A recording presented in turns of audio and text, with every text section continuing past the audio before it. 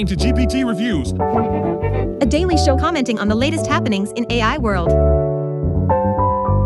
What you'll hear is the result Of a bunch of GPUs doing linear algebra. at scale on the cloud, In other words, quality content. and bullshit. Come in equal parts. Enjoy!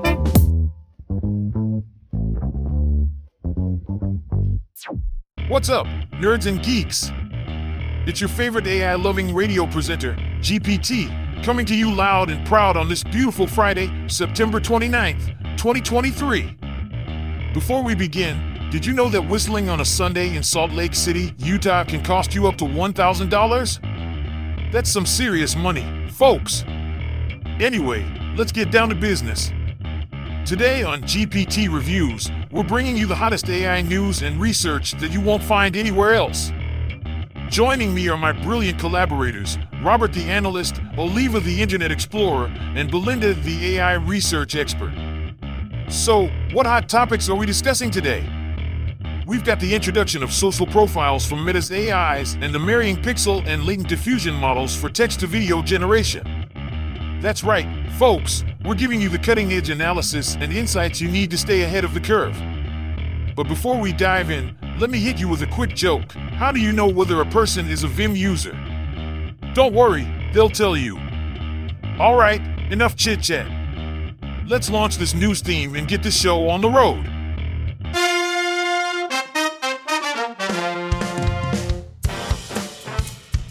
Our first news story today comes from the BBC, and it's all about ChatGPT. Robert, have you heard of it? Yes, I have. It's an AI-powered chatbot that can answer questions in a human-like way. What's new with it? Well, according to the BBC, ChatGPT can now browse the internet to provide users with current information. What do you think about that? Oh, great. Another AI system that can browse the internet. I'm sure that's exactly what we need. But seriously, I guess it could be useful for some people, especially if they're looking for quick answers to current events. Exactly. And according to the article, some premium users can already ask ChatGPT questions about current affairs and access news. OpenAI, the Microsoft-backed creator of ChatGPT, says the feature will open up to all users soon.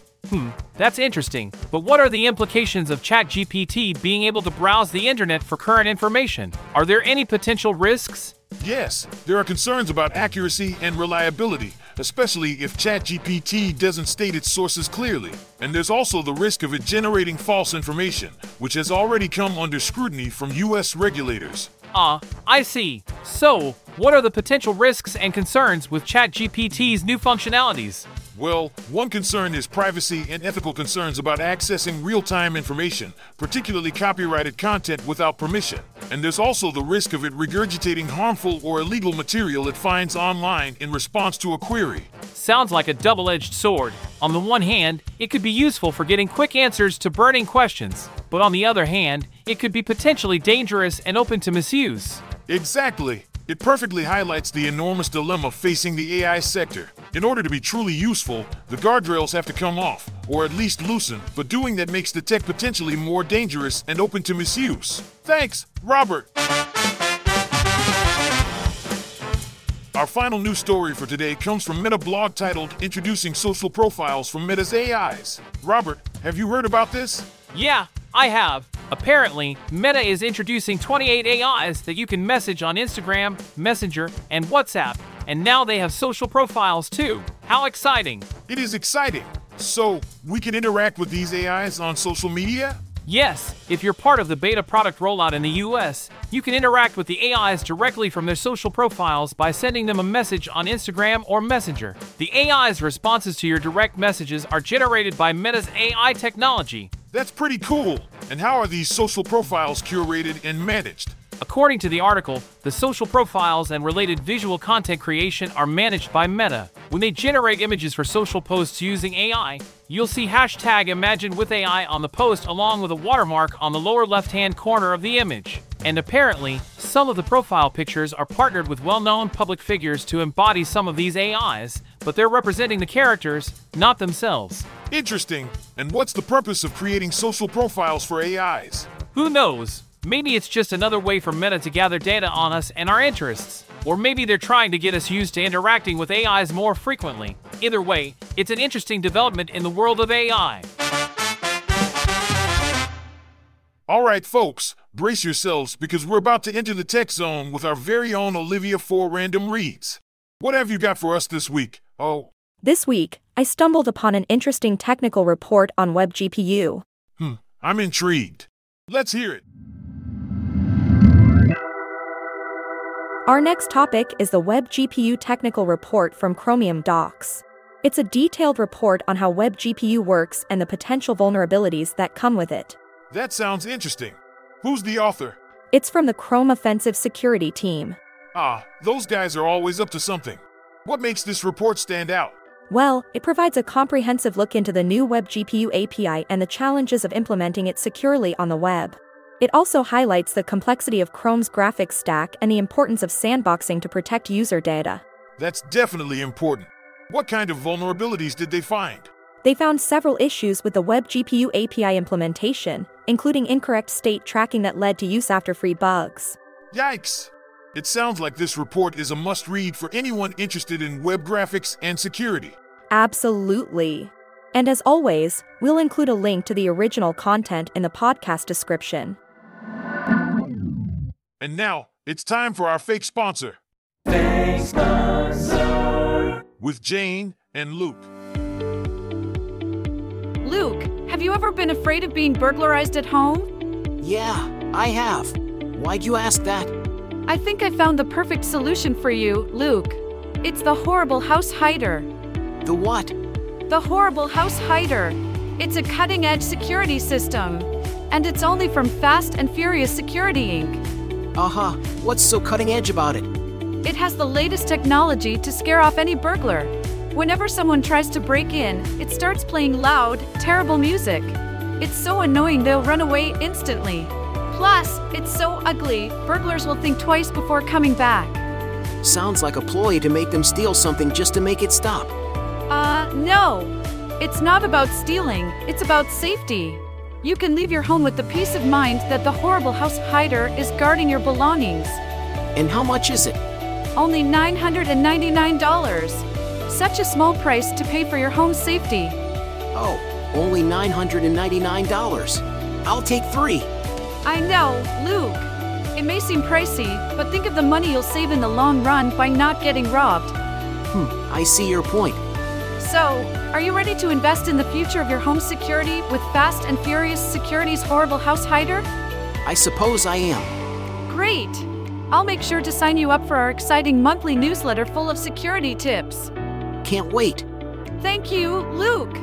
Your home safety is now officially in good hands. I certainly hope so.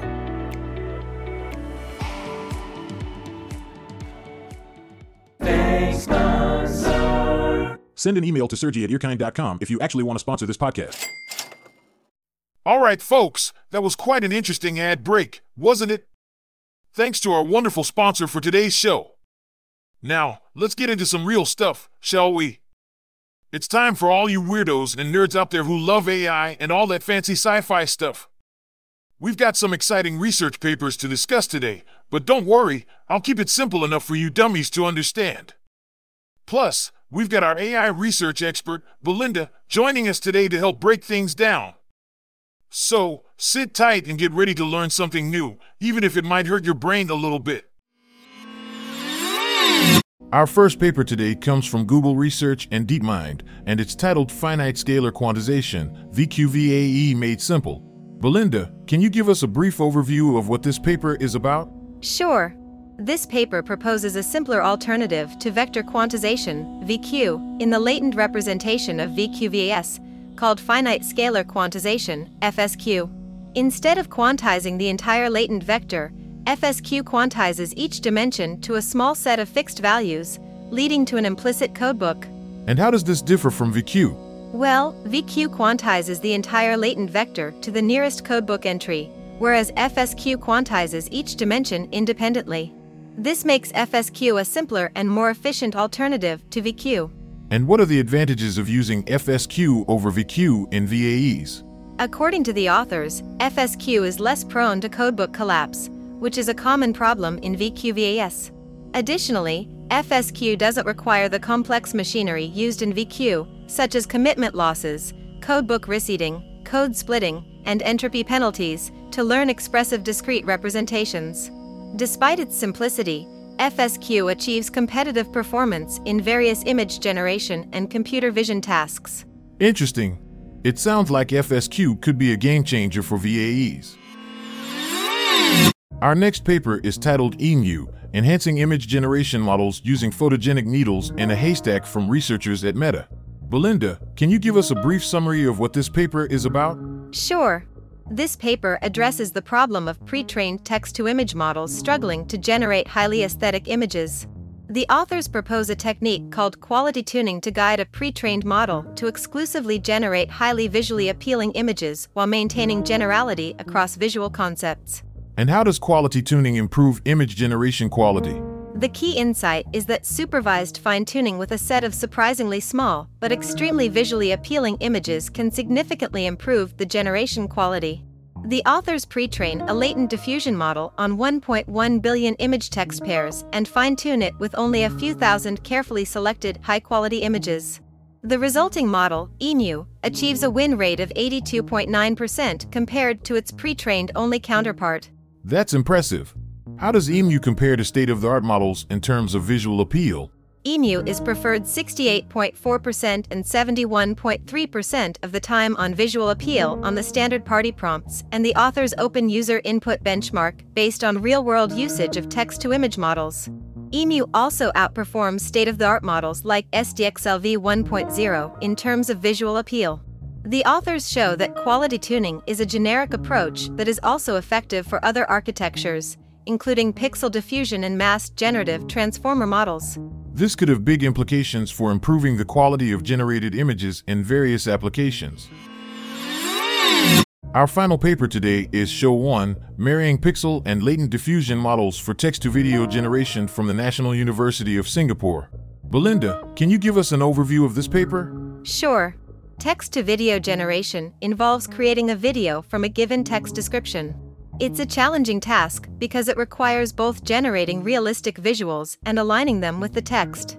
Previous methods have either relied on pixel-based VDMs, which are computationally expensive, or on latent-based VDMs, which struggle with precise text-video alignment. This paper proposes a hybrid model called Show 1 that combines both approaches.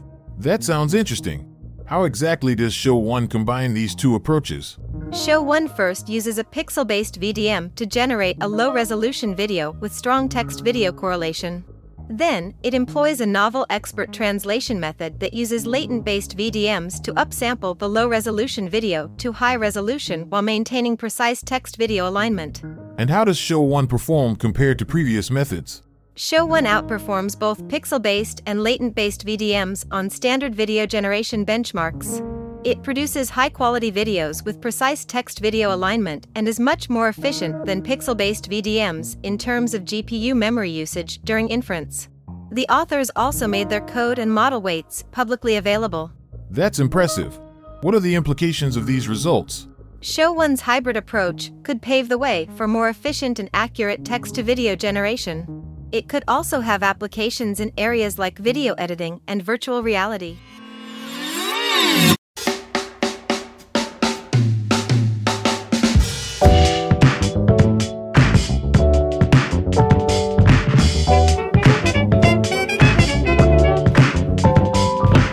Well, folks, it's time for us to say goodbye on this week's episode of GPT Reviews.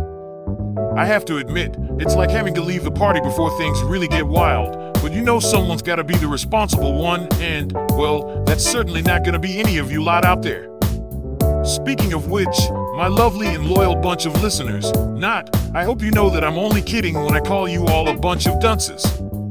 But seriously, if you don't know the difference between an algorithm and your left foot, what are you doing listening to a show that prides itself on tech-centric discussions? Hit the road, Jack!